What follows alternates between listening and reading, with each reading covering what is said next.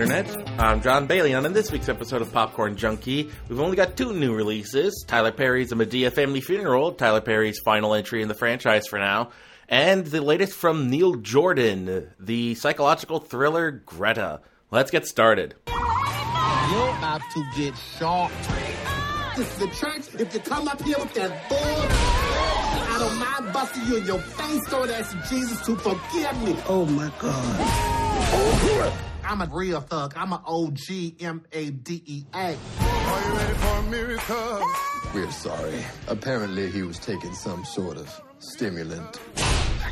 We're having some trouble keeping it down. I want to know if he's an organ donor. I think a problem people have with criticism, with specifically film criticism, is that critics will review movies within their own mindset. They will omit the audience intended for the movie from their criticism. And if you've been following the podcast, I've been trying to avoid that and overcome that specifically because I don't want to make it sound like I'm insulting the audience of the movie, the one that does enjoy the movie itself. I just want to I'm here to tell you my thoughts on it. And if I'm not a part of that audience, please take that into account because clearly the movie was not made for me. That's why I always preface my criticisms of, say, conservative-leaning movies with a conservative theming or belief system behind it, Christian movies, and for Tyler Perry and Madea, if you've heard my only other two Madea reviews have been the Halloween specials, which are honestly some of the worst movies I've ever seen. Just because, and not even just because they're Madea, just because they're so lazily put together and barely functioning as movies. This is not the case for Madea's Family Funeral, because the thing here is it is much more like his other Madea movies in that regard, because the Halloween specials are essentially like, let's make this it feels like something that's like, make this over the course of a weekend, who cares? And this felt more like he wanted to put some finality on it, and he wanted to just make what he's usually made, not just something that he was sleepwalking his way through. Here, the premise is Madea, who's essentially a cursory to the entire plot. There's no reason for her to even exist, as far as I can tell. And I don't know if these are previous characters, but basically there's this family suffering from its own internal drama, from affairs to just not knowing what they want out of life. But in the midst of all of this, their father dies suddenly and under more comedic circumstances that they're trying to play it up for laughs, but it's ultimately their dad dies while everyone's gathered for their parents' anniversary, and so the anniversary turns into a funeral arrangement, and so there's a lot of the whole melodrama, people trying to figure out what's really going on, and Madea is sort of like, I guess, an in-law or maybe like a cousin or something. There's some relation there. And then Tyler Perry's own character, the one he plays without makeup, Brian, is there as well.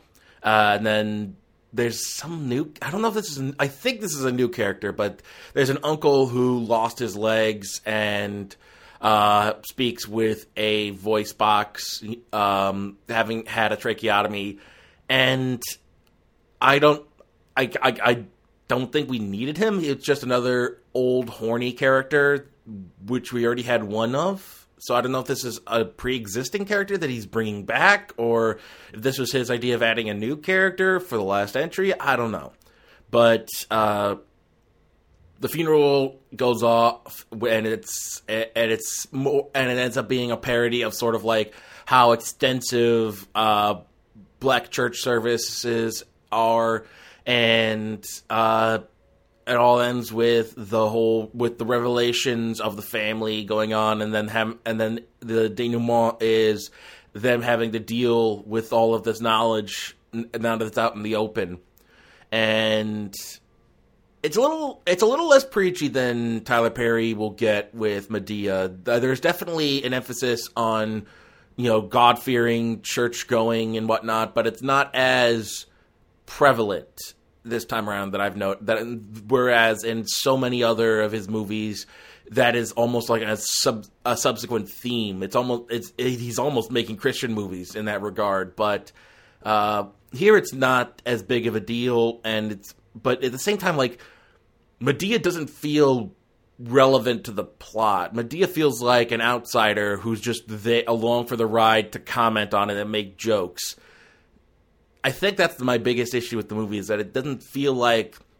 And I don't know if these characters could have been long-standing within the Madea franchise, and so them building up to this moment could have been something for people who've been watching these films since the beginning would notice, but I highly doubt that. This feels like something like, this is Medea's family so extensive, this is just one branch on off of her family tree, and she's just there for the ride. She's just there because we need Madea here.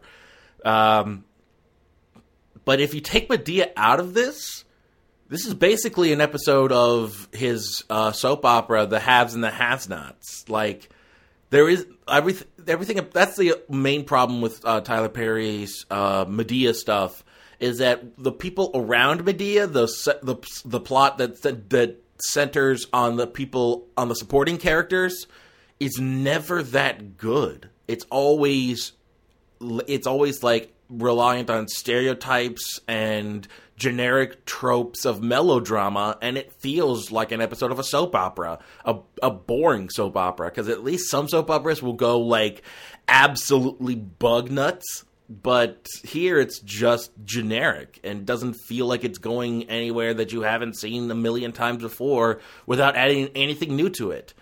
I also think it was kind of weird that all the other male protagonists in the movie, all the other male characters in the family are so super buff that they feel like they're all, and they often take their shirt. There's a couple of ones where the guys are taking their shirts off, and it feels like these dudes are auditioning to be like in superhero movies, or almost like Chippendale dancers or male strippers. It's so weird. But yeah, this at the same point, I've also seen when I worked at Hollywood Video back in the day, there was a collection that we had of his theater productions that were recorded 3-camera style and released, like some productions will do. And this also feels like one of those. It feels like he hasn't ever really advanced beyond his days working in theater. Because it definitely feels like it has pacing and the writing style and even some of the scene setups that feel like it was written for the stage first and then adapted for the screen. And I know the same can't be said of all of his stuff, but this one specifically felt like it was maybe an unproduced stage theater script, or I don't know what. Maybe this was based on an old theater script that he did. Maybe this was a production he did for theater first, and then here he is adapting it for film to finally put an end cap on Madea, since he's at the point now where he openly admitted he's almost the same age Madea the character is, and he feels like at that point it's time to retire her. But yeah, ultimately, I think just Tyler Perry's sense of humor doesn't really work for me. It's definitely a lot of misogyny. There's just an inherent string of transphobic jokes labeled at Madea because it's very clearly Tyler Perry in drag, and it's ultimately just reliant on a lot of. And at the same point, the tasteless jokes are kind of the basis. Like, you don't get mad at South Park for making tasteless jokes. I mean, you can. A lot of people have been. But when the point is that the joke is tasteless, that the character in making the joke is tactless and tasteless, then that people are more willing to accept that, rather than if somebody who isn't known for making tasteless jokes makes one. The Madea franchise has always kind of been rooted in these jokes, and it's just never been a style that's worked for me, but I don't begrudge it because Tyler Perry has found out that that's what people enjoy about it. So, at the same point, there are some good jokes. There's, like of the bits about the funeral itself, the extensive length of it, the way they played up the fact that it went on forever, that kind of got to me. There was a couple of the physical humor, slapstick did get to me because it was so quickly paced and it knew how to play slapstick. But ultimately, yeah, this isn't all that great of a movie, and by the same point, I've never been a fan of Tyler Perry's Madea or any of his creative output, to be honest. I think as a writer, he just never wrote content that I enjoyed. And I hope this is a fitting end for the fans, and I hope they got what they wanted out of this. But I think Tyler Perry's right in that he was running on fumes with the Halloween movies. So I think it's time to end a traditional Madea-style film and then be done with it. So he can focus on making the content that he actually wants to make, rather than continually propping up a character to keep it going. So we'll see. Maybe he'll do a reboot with a new. Maybe it'll be a woman this time, so it won't be as transphobic. But I don't know. I would not once again. Hollywood is the lows that Hollywood and the film industry will sink to keep a franchise going and keep the money rolling. It never disappoints. But we'll see. Since Tyler Perry owns the character, he has ultimate control over it. We'll see what happens. Nothing may happen until he dies and his estate decides, we need the Madea money back. Reboot Madea. But we'll see. We'll see what happens now. Everyone needs a friend. But we're more than friends. We're connected. There's something you need to know about Greta. What? Are you insane? What did you do?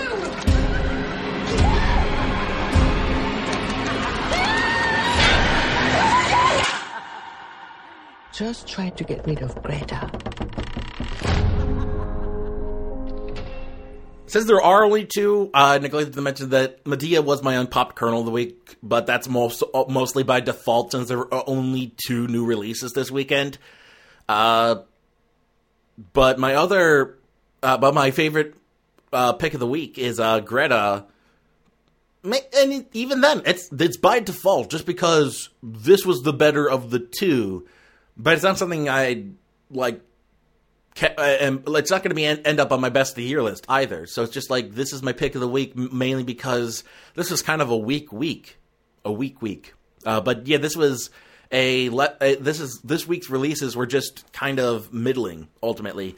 I'm not all that familiar with Neil Jordan. I know he wrote The Crying Game, and I feel like I know the name through theater, but I'm not familiar with him directly. I also know he wrote Breakfast on Pluto with Lily Tomlin. I think Lily Tomlin. Let me see. Let me be sure on that.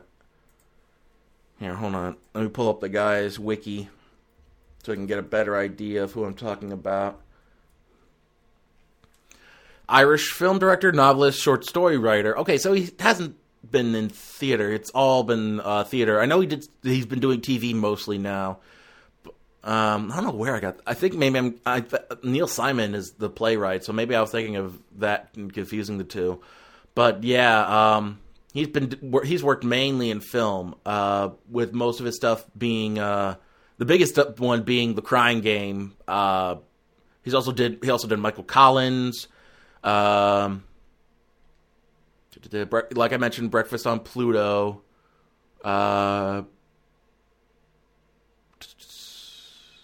Cillian Murphy. Now, what am I thinking of that had Lily Tomlin? Because this is Cillian Murphy in it. Hold on. There was a Breakfast on Something that had, like, Lily Tomlin in it. I have to look into that, though, because that's apparently Cillian Murphy playing a trans character, trans woman. I know that's a hot-button issue of cis actors playing trans roles, but that one was in... Actually, Neil Jordan has been one of the only directors to really focus on trans characters and making them see some form of protagonist. Like, that one was a trans character as a protagonist. I Heard Huckabees. Huh. Maybe I just thought it was Lily Tomlin because Killian Drag looks like Lily Tomlin a bit. But yeah, Crying Game featured a trans character.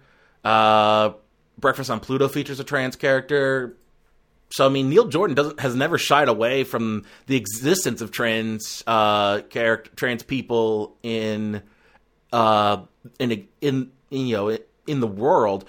But I would have to talk to other trans people to find out what their thoughts are on his, because I know the Crying Game was infamous for sort of perpetuating the idea of the trap, because that was the big twist back then, was the Crying Game revealed that this love interest was a trans woman, and I don't know how it played out. I just know it's been done to, like, that was... The Crying Game was what was being parodied in Ace Ventura, which is wildly transphobic in retrospect. But I haven't seen The Crying Game in context of the movie, so I don't know how that plays out, if it's being transphobic or if it's just acknowledging that, hey, trans women exist. But yeah, Breakfast on Pluto was about a trans character. The Brave One, which was, I think, a revenge thriller, if I'm not mistaken. Isn't it a revenge thriller with Jodie Foster? Yeah, it was sort of like Jodie Foster's... what's that series called with Charles Bronson? Death Wish. Not Death Wish. Yeah, Death Wish. Sort of like that revenge fantasy. Oh, he did Byzantium, the vampire film with Saoirse Ronan and Gemma Arterton back in 2012. I think I've heard good things about that. So, yeah, this is a guy whose long-standing films have ranged wildly, from Michael Collins, which was sort of like that beginning of the Celtic... No, that was right after the success of Braveheart, was Michael Collins, which was a biopic about the Irish revolutionary who died in the Irish Civil War. That was the one with Liam Neeson. So that was like right in the height of sort of the Irish Celtic surge in films. Not familiar with a bunch of this stuff. Butcher Boy, The Good Thief, The Actors, but yeah, I know Breakfast on Pluto. I didn't realize that was Killian in drag. Not drag. Kind of. He is in drag, but he's playing a trans character. Ondine. Okay, so yeah, he deals a lot with Ireland, and has a passion for his homeland. But he's also done like film and TV. He did The Borgias most recently for Showtime, and so this is his latest. Anyway, this is his latest movie, which is mostly just basically sort of a single white female style psychological thriller, where Chloe Grace Moretz is a young girl in Manhattan, living with I'm guessing with her best friend. Though there are undertones of like maybe they're in a relationship, but it's never fully acknowledged. They acknowledge that, you know, they have no qualms with acknowledging lesbian women exist in this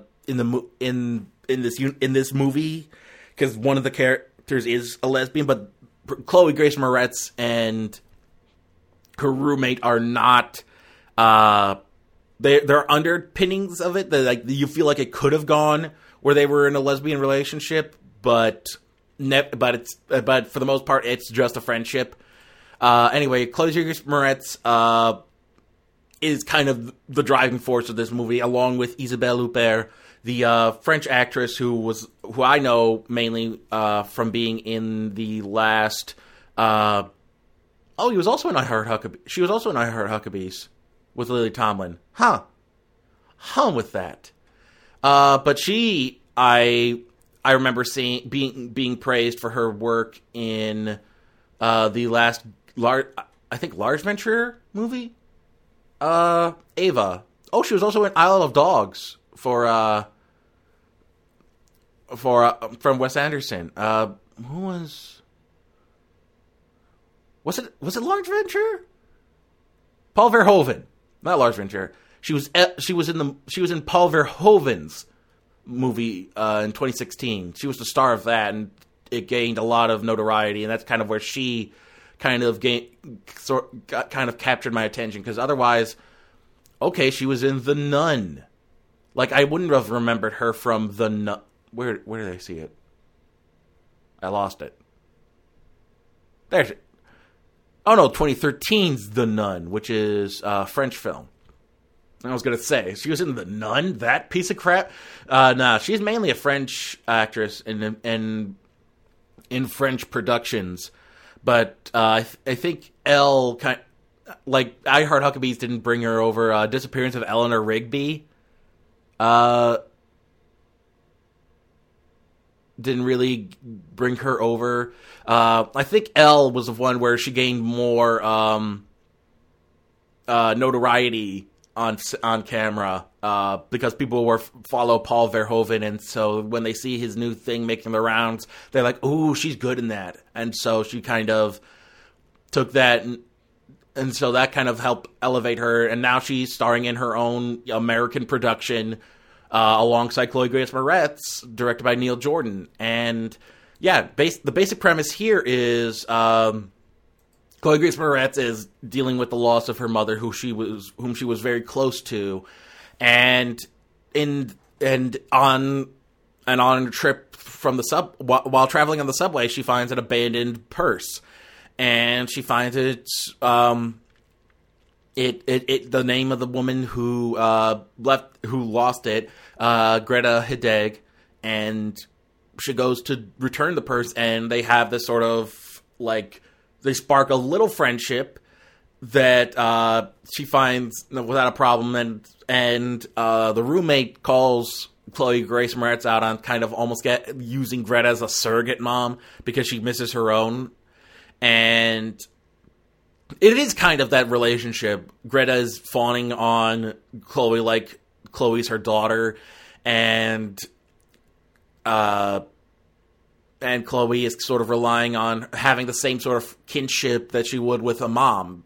And eventually it is revealed, and the trailer reveals it too, that Greta has done this, has left the bags out on the subway all the time for multiple women, and for some stupid reason, she has decided to label them with all the women who brought them back, I guess for sentimental reasons.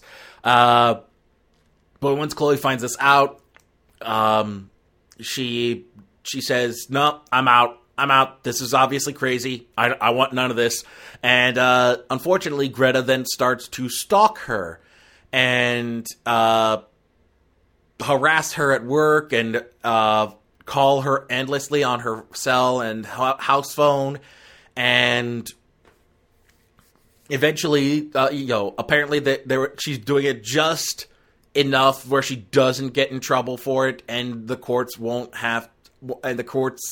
bureaucracy won't be able to stop her in time because they have to go through all the processes in order to file a restraining order. But they're told it could take months before any sort of court proceedings could take place. And meanwhile, Chloe just wants to find a way out, and Greta decides to finally do what she did with all the other girls that came over and decided that she was crazy and didn't want anything to do with her, and kidnaps her and keeps her locked up. And so the last act of the movie is dealing with Chloe with her friend and her father, whom she's had a strained relationship because he works a lot and also kind of moved on from their mom's death, and they've kind of grown apart because of it. And he wants to try and rebuild their relationship, but once the two of them figure out that Chloe's been missing, then he hires a PI to try and find to look into where she could be. And unfortunately, Greta outsmarts is able to keep Chloe hidden. Her character Frances hidden, and it's only until that Greta decides to move on to the her next victim that everything is finally kind of resolved. So, I've got issues with this movie. I've got mixed feelings about it. I do like the idea. I do like the genre it's going for: psychological thriller, a la Single White Female, Fatal Attraction, things of that nature, where you think you're getting into something and it just turns out the person is absolutely out of their mind and unstable. And Chloe is amazing, as usual. She's phenomenal. Isabelle Huppert is stunning and just is able to play up the sort of just unhinged nature of this character. Everyone else is kind of underwritten, though. Like the friend character. They don't play her up as a love interest for Frances. Like, they're just friends. But it's Micah Monroe, who was the star of It Follows, and was also with Chloe in The Fifth Wave. And she's a fine actress, but at the same point, they don't give her much to do until towards the end. Like, it's sadly, like, so much of the focus is just on Chloe Grace Moretz and Isabelle Huppert that the supporting character, like, if Micah Monroe was the third part of this story, where she was just as prominent and had just as much going on as the other two, then maybe we might have something more here. But everyone else is kind of like just kind of there out of just what's the term I'm looking for? Necessity. They're just there out of necessity for the most part. And I feel like if Micah Monroe's character Erica was written to be much more prominent within, much more prevalent in all of this, or maybe it was with another actress, I'm not sure, but if she played much more of a role than she does, then maybe there'd be something here. Like, maybe instead of her being sort of a stereotypical, like, like she does yoga and there's a reference to colonics, and she's pseudo spiritual, I guess. But she's also like, she likes to go to parties and have fun. She's sort of like what you would think of like a sort of upper middle class, upper class sort of Manhattanite or a Hollywood chick, something like that. That's if she was more than that. If she was like if she and Chloe had much more of a kinship, a friendship that you saw, whereas it more often than not, it feels like they're just roommates, not like close knit friends. So maybe if there was a much more of that kinship, like they were already good friends. We saw that they were really close friends, because otherwise they're just arguing about how, because Chloe's wardrobe here feels something out of the 80s. It feels very retro and very, downplayed. Whereas Erica's is much more modern, much more hip, much more, like she's often in yoga pants and she wears like really, really nice dresses and outfits. And whereas Frances, Chloe's character, wears more of, older styled stuff that looked like hand-me-downs and probably was hand-me-downs from her mom. And if there wasn't that sort of dichotomy of like the opposites attracting, where Frances was much more of an old soul, so to speak, and Erica was much more of a modern, hip, chic character. Maybe if they were both like super close friends, because a lot of the times they're spent arguing about Erica telling Frances to come out and have fun, do the colonic with her, and doing yoga poses while Frances rides around on her bike in the apartment. It's very weird, their friendship. It's not very well written, honestly. I feel like if they were both sort of like if there wasn't that sort of obvious dichotomy between them, if they weren't almost like an odd couple of sorts, then maybe there could have been something there. But otherwise, I feel like that's sort of a waste. And then the dad character is hardly in the movie, and there's just not much of a real supporting cast of characters. They're all kind of there out of necessity because you can't have an unpopulated world with no other characters in it. But the main thrust of the movie, Chloe Grace Moretz and Isabelle Huppert, they're the reason to see this. They're wild and absolutely insane relationship turned just absolute to just madness is why you want to see this movie. It's why you should see this movie, because because they play up this style perfectly. But I think what's kept me from, like, I enjoyed it, but I know there was something missing. And the more I think about it, I think it's just that the supporting cast around them was underwritten and underutilized. And maybe if there was more to it, then maybe they would have been even better. But I know this is getting middling reviews, and I think people were paying more attention to what is wrong with it than whereas what I got out of it was Chloe and Isabelle Huppert are amazing in this. But yeah, suffice to say, this movie is good. It could have been way better, and if you want a good psychological thriller, this will fit the bill. But I'm not going to tell you it's the best one in ages, because it's a good entry.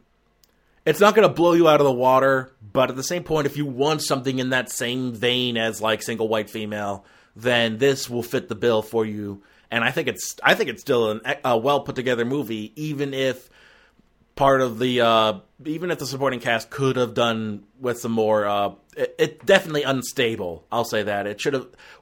So much focus was placed on the main characters that it neglected the surrounding characters, and I feel like that's the main problem with it. All right, that does it for the reviews this week. Nice, short and sweet. So when we come back, we're going to talk about how and when to end your franchise. Did you know Ash's name in Japan is Satoshi, after Pokemon creator Satoshi Tajiri? Did you know Rurouni is a neologism created by the original author of the Rurouni Kenshin manga? Did you know Godzilla's Japanese name is a portmanteau of gorilla and whale? If you want to learn about these subjects and more, listen to Majide, a Westerner's view of Japanese media and culture, available only on the Gumby Cat Network.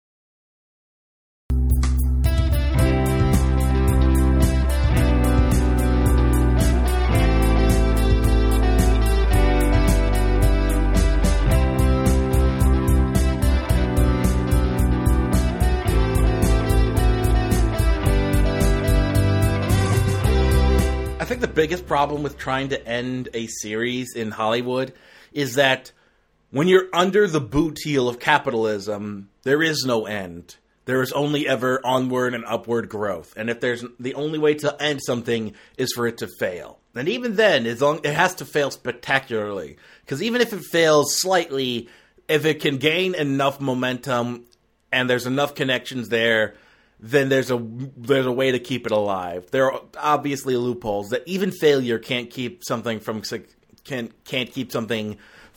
continuing. But that's the biggest problem that we have, is that because under this model of capitalism where everything has to continually grow until it's absolutely unsustainable and will collapse, then the series will go on, and then a series will go on in perpetuity as long as it makes money. And even sometimes if it doesn't make money, if it just makes enough, all it has to do is make enough money to warrant it. So, I mean, that's why we're getting 47 Meters Down 2 this weekend, because just enough people saw that piece of crap to warrant a sequel. Oy. So, yeah, how do you end a series outside of that? I mean, barring the fact that you can't officially end it unless you have complete control over it. If the studio has control over it, it's never going to end. It's going to continue going onward until it stops making money. But as far as your own creative point goes, if you're the creator of something and you want it to end, ideally what you want, it may come from fatigue, like they're being tasked with continually making this franchise go onward and onward and onward just because it makes money, and they'll get tired and they want to end it. Tyler Perry was doing Medea for, I want to say, maybe 30 years or more.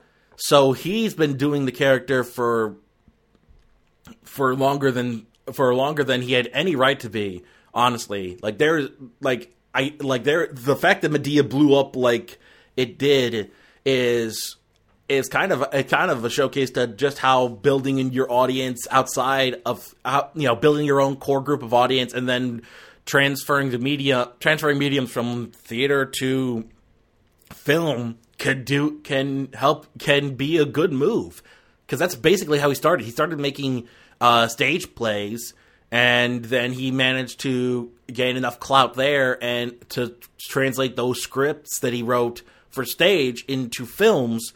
And he started building a film studio around that. And I understand that Medea was a big part of that, because Medea was the standout character from all of his productions. But at the same point, he's been playing Medea for 30 some odd years, and he's almost as old, if not as old, as Medea. Imagine him being older than Medea the character is, and still playing Medea. That would, I can imagine him, that driving him crazy, because you don't want to be the same age as the characters you're portraying if they're in their 70s. So I get so creator fatigue is a big point, but the real kicker is you need to have a definitive end. Things like Harry Potter, Lord of the Rings, something based on like a franchise series of books or comics or something will have maybe not comics, but maybe like a graphic novel, something with something where the series has a definitive end and you're working to that. Maybe the franchise won't, but if you want to end something, have an end point in mind and work towards that. Make it a limited series. Those can usually end, and then they'll continue the franchise through spin-offs and whatnot.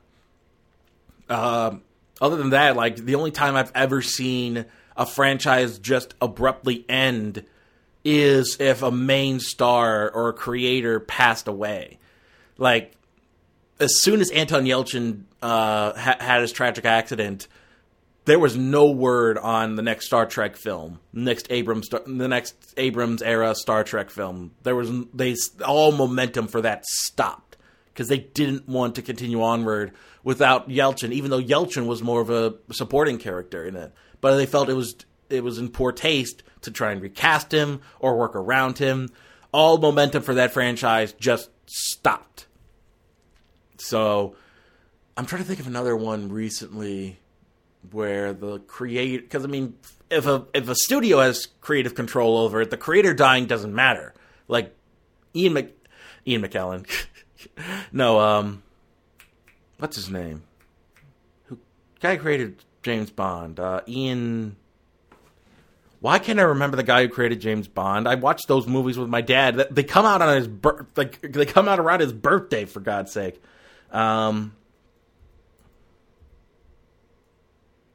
James Bond, Ian something, Ian Fleming. Okay, yeah, Ian Fleming. I don't know why I couldn't remember that. So yeah, Ian Fleming's been dead for decades. Almost, I mean, a couple decades from now, he'll be dead a full century. Oh, no, when did he die? When did Fleming die? 64. So we've got a ways, but it's basically been half a century since Fleming's dead, and Bond is still going. So, you know, just because a creator dies, if a studio has creative control over the character, it will keep going. You know, Tolkien's been dead for centuries, and yet they don't. They managed to keep a second franchise going out of his characters, and they're hoping to try and do another series on Amazon. So, the creator's death isn't always a definitive end. If, you know, like I mentioned, Tyler Perry could die, and then his estate would be like, "Let's reboot Medea, get that money back," because your family is tactless. Let's be real. Unless the person in charge of your estate is actually willing to follow in your example, then I mean the reason we got so many bad Dr. Seuss movies was because his wife sold him out. His wife sold him out to get money, and that's what your family does when you die. If you were a gold mine, your family sold you out to the highest bidder. But at the same point, you know, there are times where, like, they didn't try to reboot Ernest in the 90s when, what's his name died? Voice of Slinky Dog 2. Vern. No, Vern's the character. Vern!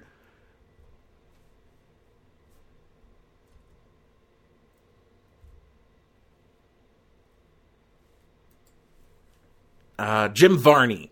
Yeah, when Jim Varney died, they didn't try to reboot the Ernest franchise with a different character because that was his character. Without him, there is no Ernest. So you don't recast Ernest because people would know, because that would have been terrible PR for you, because you would be, to all the fans of him who mourn his loss, all you'd be doing was saying, "We need that money, so Jim Varney's gone, let's keep it going."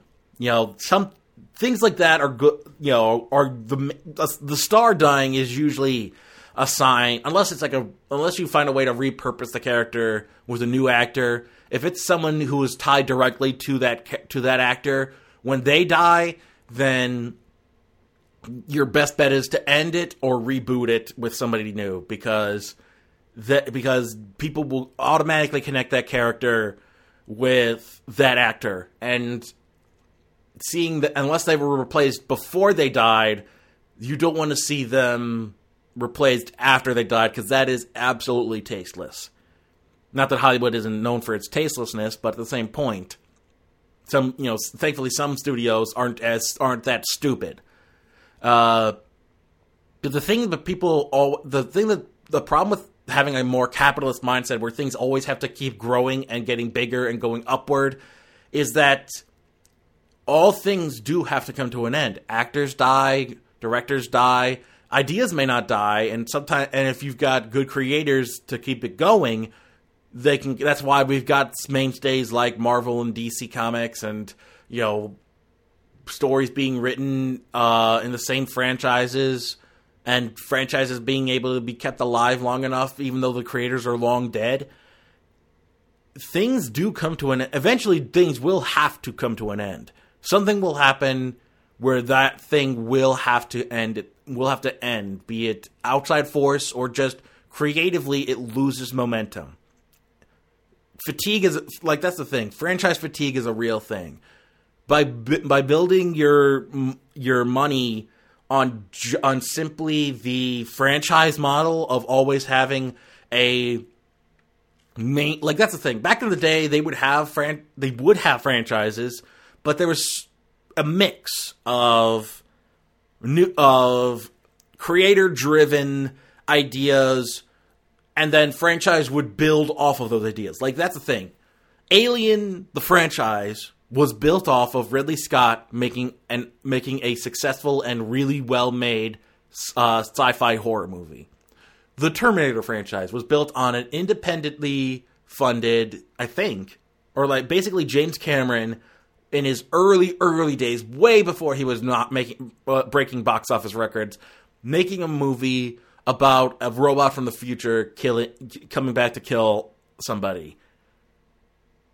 The franchises we have now were based off of ideas that people had, and they were creator-driven content. They were creator-driven ideas. We're not getting the new ones as much. We've got, like, The Kingsman. That's been building its own franchise. In fact, we're going to get another entry this year. But how many new IPs can you name? How many new... Outside of maybe kids' movies, like the Lego Movie is a franchise. Despicable Me is a franchise, and it's the backbone of Illumination. Ice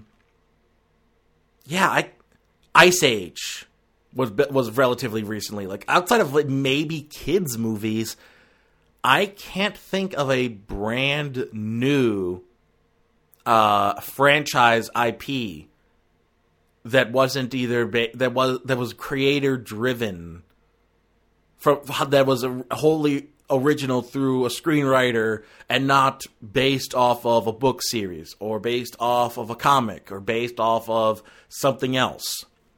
It was its own entity. Kids movies, I think, is the only place that really allows for that to build. Like, we're getting another Angry Birds movie because the first one was so successful. Franchises in kids movies are able to build off of themselves because they're allowing for more creativity to happen. Whereas in the rest of Hollywood, in the live action portion of things, filmmaking has become so expensive that they have to ultimately rely on what they know will make money, and unfortunately that means new IPs don't get the day in the sun like they did back in the 70s and 80s. Like all the 80s franchises that we have were built from a time when creators working through the Hollywood system after the fallout from the heyday of the directors having control over the films and being more artistic, kind of fell through with bombs like Heaven's Gate. There are plenty of think pieces and books about that whole era coming to a crashing halt. But basically, the studio system using directors to create new ideas has become less and less prevalent the more and more corporatized Hollywood. I mean, Hollywood's always been business related, and have always been businesses. It wasn't until the deregulation under Reagan that corporations became the main driving force. That's why we have we have an oligarchical economy, essentially. Outside of maybe independent businesses and apps and whatnot, every main company is probably owned by one of like 10 major corporations.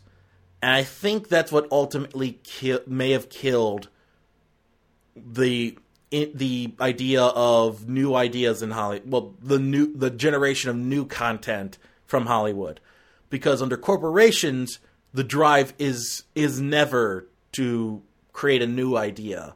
It's always to study the marketplace, see what makes money, and then always do that. That's why so many people have been complaining that everything's so formulaic, everything is so boring now, because it's run by the corporate model. And I can't argue with that, because it is. Because that is what it's like.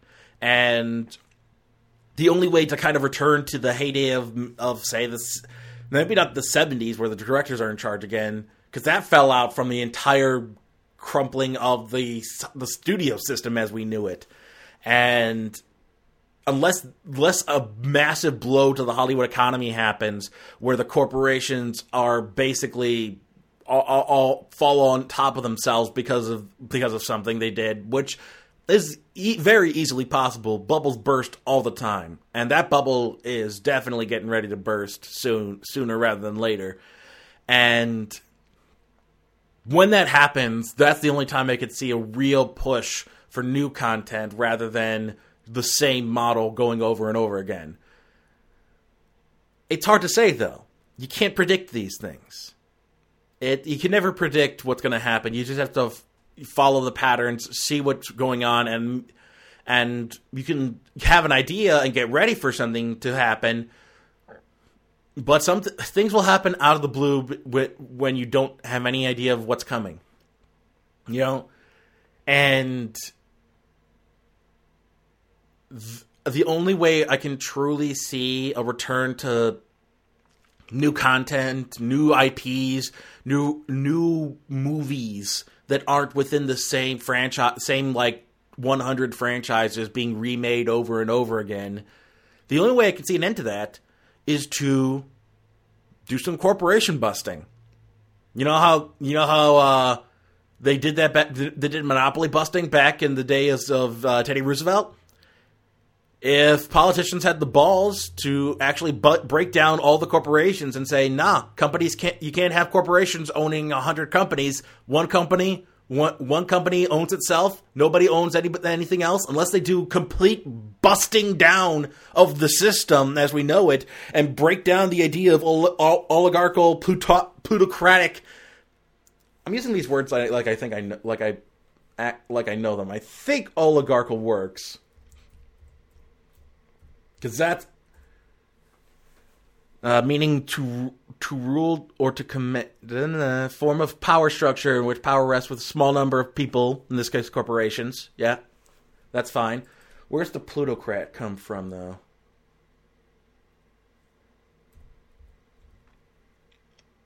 Plutocracy. The society ruled and controlled by people of great... Same thing! Same thing when you apply to corporations. Oligarchy means there's a small number of people in charge. Plutocracy is when it's about the wealth. People with massive, massive wealth. And that's always kind of been the case, where where so many of our society has always kind of been a plutocratic one. Especially in the last 200, 300 years. But, yeah, I mean... I'm getting a bit out of my depth here, but the point I'm trying to make is corporations in terms of Hollywood and corporations, it's oligarchical and plutocratic, very clearly. And if you want to get rid of the corporate oligarchy that is controlling creative content in Hollywood, you have to bust we need to bust the whole thing. Get rid of all the 10 corporations that run all of the companies that make everything that we consume, and bust it all down and just destroy the system. Oy. Yeah, this is getting all kinds of Marxist revolutionary all of a sudden. Did not expect this to come about, but once again, here we are. So yeah, That's my biggest proposal for how to get more new ideas and new IPs into Hollywood. Destroy the system! Seize the means of film production! Communist Hollywood. Hell, conservatives have called it communist Hollywood for almost a century. Let's make it literal! The filmmakers own the means of film production! Seize the means of film production, my brothers and sisters! Oh, lordy. But yeah, I think the biggest problem is the old ideas are still making enough money that the new ones can't get any traction. But the only way to see new ideas come into fruition and become those new franchises that we all return to, we need to have them be allowed to bloom and blossom. But if all the resources are going to the same old tree, like if there's an old tree that's managed to sustain itself and you continue to give the resources to that tree instead of allowing for new trees to grow, your forest is going to be sparse and unhealthy. Thankfully, we are seeing I did think of a new franchise that wasn't a kids movie that's been given time to bloom, but it's mainly because it's been an independent production, and that's John Wick. We're 3 entries into John Wick. John Wick is becoming its own franchise, but the only reason it's been allowed to do that is because it's an independent franchise with a lot of the power being held by the 2 guys who created it, now being run by the one guy who created it, by one of the 2 guys who created it. So it's more likely to happen in independent circles, smaller companies, smaller IPs trying to build a name for themselves. Oddly enough, Netflix has yet to build a true franchise of movies. They've got the Netflix Marvel stuff, but there isn't really like a Netflix created IP that has like 5 entries and, you know, its own spin-off series and stuff like that.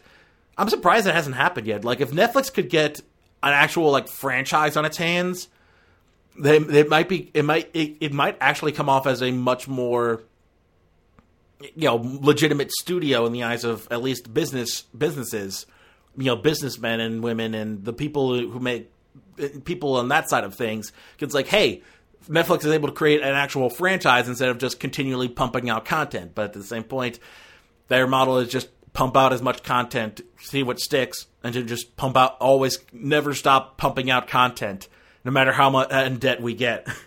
So yeah, it's hard to say, but yeah, people get sick of stuff and ideas die and things don't make as much money, and you try to reboot something and people won't go for it because you're not bringing anything that they want to the table anymore. And people are fickle. That's the other thing. That's the other problem too, is that people will think they want something, but studies have shown that they are just as easily manipulated into thinking what they want, and not being honest with what they really want. Because their money is what says what they really want.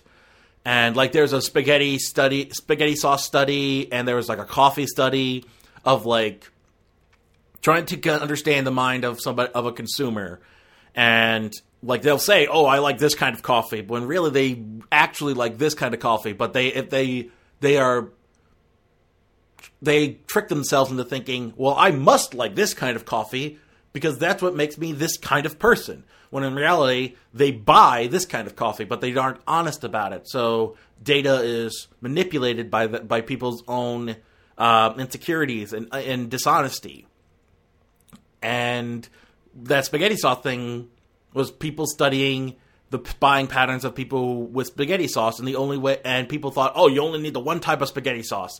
And I think it was like Ragu or one of those companies was like, "What if we make a couple different kinds of spaghetti sauce?" And they saw people were buying these new kinds of spaghetti sauce because people wanted them, but all the market research told them that they like this kind, and so we must make this kind. And it's just basically that people are not honest with themselves when it comes to what they like.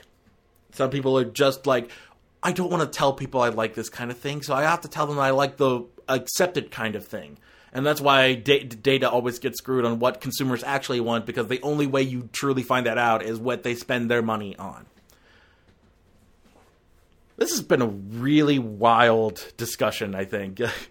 I did not expect it to go full-on Marxist halfway through. But, you know, that's where we are. So yeah, ending a series is nigh impossible if it's successful. But ultimately, as long as a creator has some level of control over their creation, they can find a means to end it. Whether it's a good ending or not is always up for debate, but, you know, the only way to see an end to a franchise is to have somebody in charge who is willing to end it when it's time to end it, and sees that its usefulness has outlived itself. It's outlived its usefulness, and it's basically become a relic, and it's time for it to end and give way for new stuff. So, yeah. Well then, let's move on from the discussion onto the rest of the show, shall we? And now the Popcorn Junkie checks in with this week's box office report. All right, looking at the box office report, we've had a bit of a shakeup. A bunch of stuff dropped out of the top 7. Happy Death Day to You, What Men Want, and even our new premiere, Greta, only made $4.5 million this weekend and couldn't even bust the top 7. So this weekend, number 7 was Isn't It Romantic, making $4.6 million at the box office, bringing its domestic total up to $40.2 million. Also, it turns out that Lindsay Ellis, her likeness was used without permission in that movie by stealing the gif of her with the hot dogs from back when she was the nostalgia chick. And they never paid for her likeness. So yeah, thanks, movie. You're a dick. Anyway, at $40 million, Isn't It Romantic? There we are. I have to go to Wikipedia for these budgets since they won't show up. So yeah, it made back its budget without a problem. Now, but I don't think it's that much of a runaway success either. It's still not doing super great, but at least it made back its budget. So it's not a complete flop either. That dropped down from a 5 to 7 this week. And then dropping down from 4 to 6 is WWE's Paige's biopic, Fighting With My Family, which brought in $4.6 million as well. A difference of $50,000 between Isn't It Romantic and Fighting With My Family. But $4.6 million this weekend, bringing its domestic gross up to $14.9 million, and with a budget of $11 million, and apparently it made an extra $17.6. Where are they getting that number? Huh. That one's also is in a similar boat where it's not making bank, but it's at least not a flop. So, it may yet make back some of that money by the end of its run, but so far it's just kind of chugging along, not doing too much. Jumping up from number 11 to number 5 after its wholly undeserved Academy Award win is Green Book. This weekend brought in $4.7 million, bringing its domestic gross up to $75.9 and its worldwide gross up to $188 million. Wholly undeserved, completely overrated. Anyway, dropping down from 3 to 4 is the Lego Movie 2, the second part, bringing in $6.6 million, making its domestic gross $91.6 million, and its worldwide gross $152.7 million. Still not performing as well as the other ones. Doing better than the Ninjago movie, which, at least it's got that going for it, but still not as successful as the first one or Lego Batman. It's still got a ways to go before it gets to there, and we'll see if it ever gets to there before it leaves theaters. But yeah, people were not as into this one. More than Ninjago, not so much into this. Dropping from 2 to 3 is Alita Battle Angel, bringing in $7 million this weekend, bringing its domestic gross up to $72 million, and its worldwide gross up to $350.4 million. Thank you, Japan and China, for saving this movie, making it not a failure. At least it broke even. So, yeah, Alita Battle Angel broke even. It's not a full-on failure. Hey, it might even be successful enough to warrant a sequel. We'll see if that happens. And then premiering at number 2 this weekend was Tyler Perry's Madea Family Funeral, which brought in $27 million, and no budget listed on Box Office Mojo, so we have to go to Wikipedia.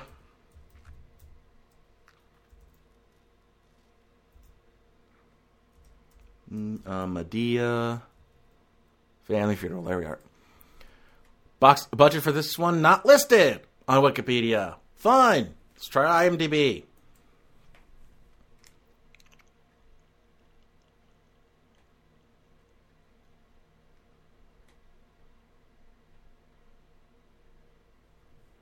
Communications and detail. Oh, good. Just no information on it at all. Fine. Hold on. I'm gonna go back to something else, something similar in the franchise. Medea. None of the Halloween. Medea's Tough Love. That was an animated movie. Christmas. Witness Protection. Big Happy Family. I Could Do Bad All by Myself. That was Medea? Huh. Medea Goes to Jail. Let's try Big Happy Family. How much does that cost to make? $25 million. And then let's take a look at Christmas. Because it's definitely more expensive than the Halloween specials. $25 million to make the Christmas one. So I'm guessing about the same for Medea Family Funeral. And it brought in $27 million. So at least it made back its budget opening weekend. And if it can double it by the end of its run, it'll end up being at least somewhat successful entry in the franchise. Not as successful as the Halloween ones, which were done super, super cheap. But it's a nice note to end on. And then staying at number 1 this weekend is How to Train Your Dragon: The Hidden World, which brought in $30 million. And brought its domestic total up to $97.6 million, and its worldwide gross up to $375 million. Speaking of how to end a franchise, I just hope DreamWorks doesn't bungle it like Disney did with Toy Story. But, yeah, this is well over twice its budget, and it's just proven that people love this franchise and they wanted to see a good movie. It's got good word of mouth, good ratings, and it's best movie so far of the year. So yeah, How to Train Your Dragon: The Hidden World, still number 1, at least for now, because now we take a look to the week ahead in Trailer Talk. Coming this summer.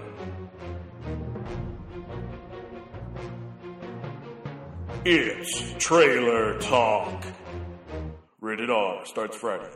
How to Train Your Dragon's 2-week run is coming to an end, as this week's new release is only one. Only the one. And it's on my 3rd year anniversary as well, so we'll have to focus more on that next time. But the new release this week is Captain Marvel from Marvel Studios, the next entry in the MCU and the lead up to Avengers Endgame. So let's take a look at the trailer. So, Skrulls are the bad guys.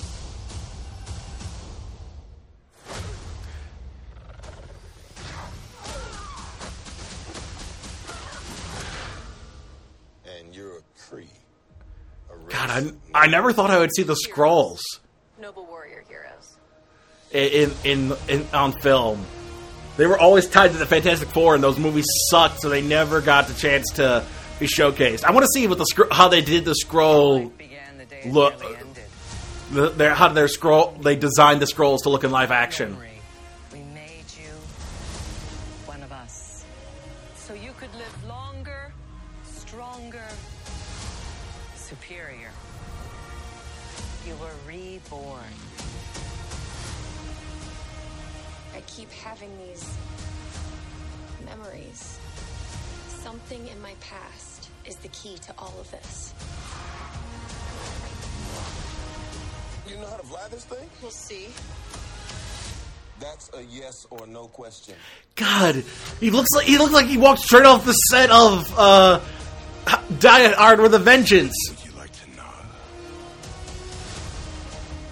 what you really are? Okay, there it is, the Skrull. I had a life here.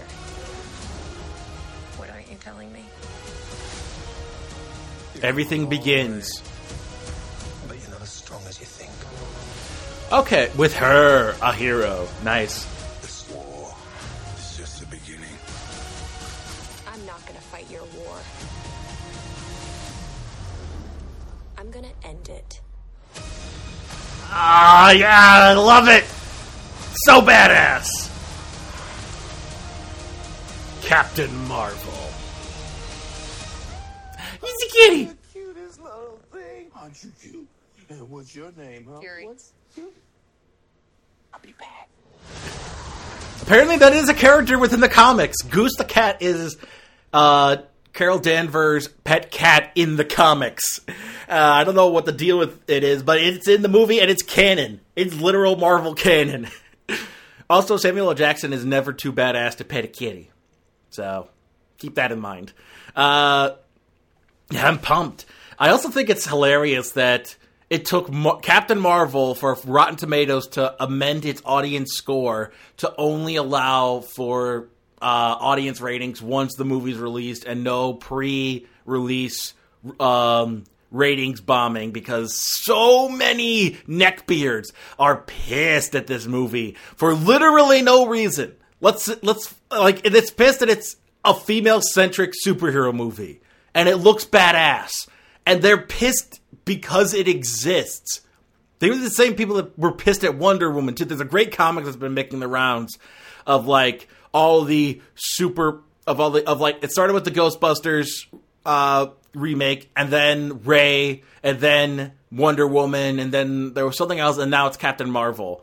And it's like these badass superhero protagonists, female women, as opposed to, non-female women. But anyway, these lead badass women in comic books and superheroes and whatnot, they're all getting their day in the sun, and then it's all building up, and now we get Captain Marvel finally being the first female-led Marvel movie, and it looks amazing, and I can't wait to see how it plays out.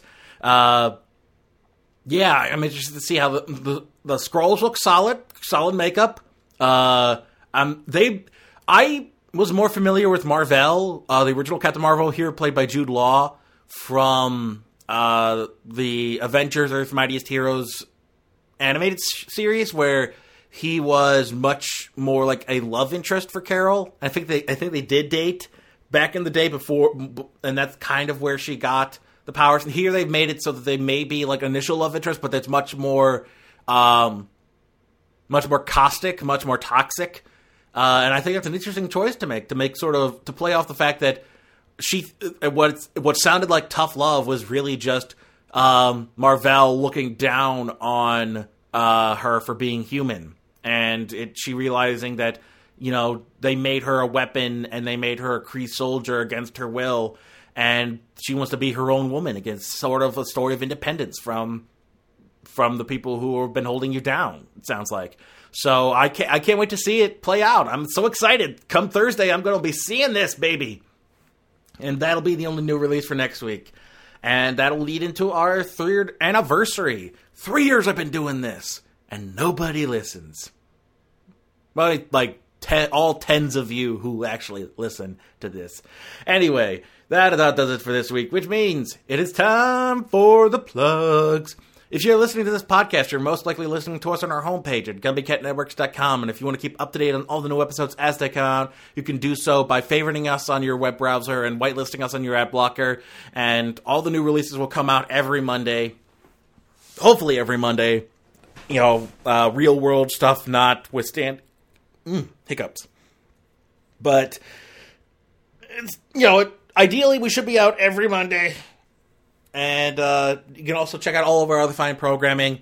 We're getting ready for the next Living in the Stacks episode to come out, and so if you want to prepare for that, we read Chinua Achebe's Things Fall Apart, so that'll come out sometime next week.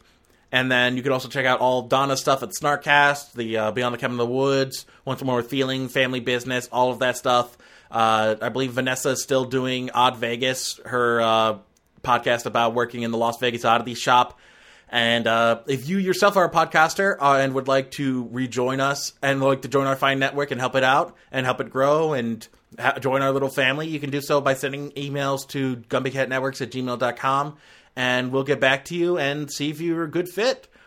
Otherwise, you can also check out, if you don't want to use your web browser, you can check us out on your mobile devices. We're available through all the various podcast providers: iTunes, Google Play, Spotify, Spreaker, Stitcher, iHeartMedia.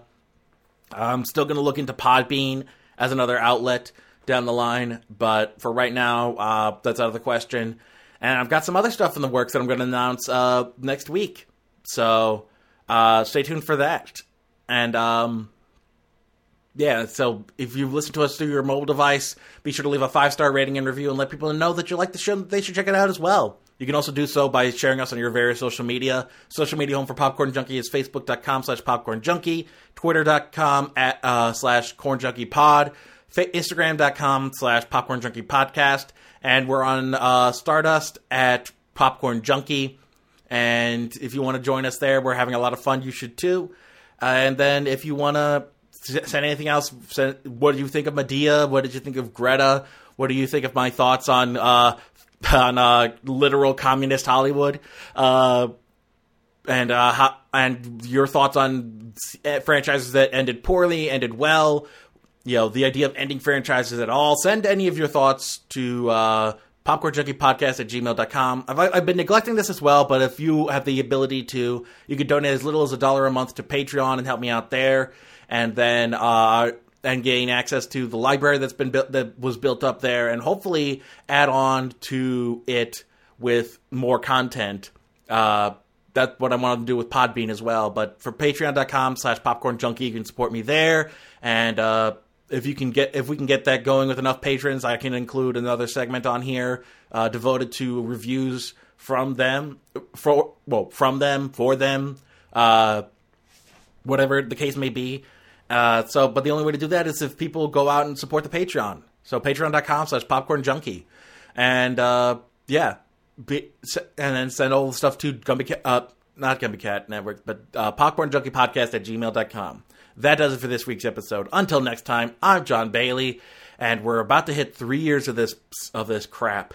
This is actually the longest running thing I've done. I couldn't even handle making video reviews as the Nostalgia Critic knockoff this long. So take that as you will. The theme song for Popcorn Junkie is Funky Popcorn by The M. Look up Funky Popcorn by the letter M on SoundCloud for more of their music. Artwork provided by Nafyo, Nafyo. Look up nafyo.deviantart.com for more of his artwork.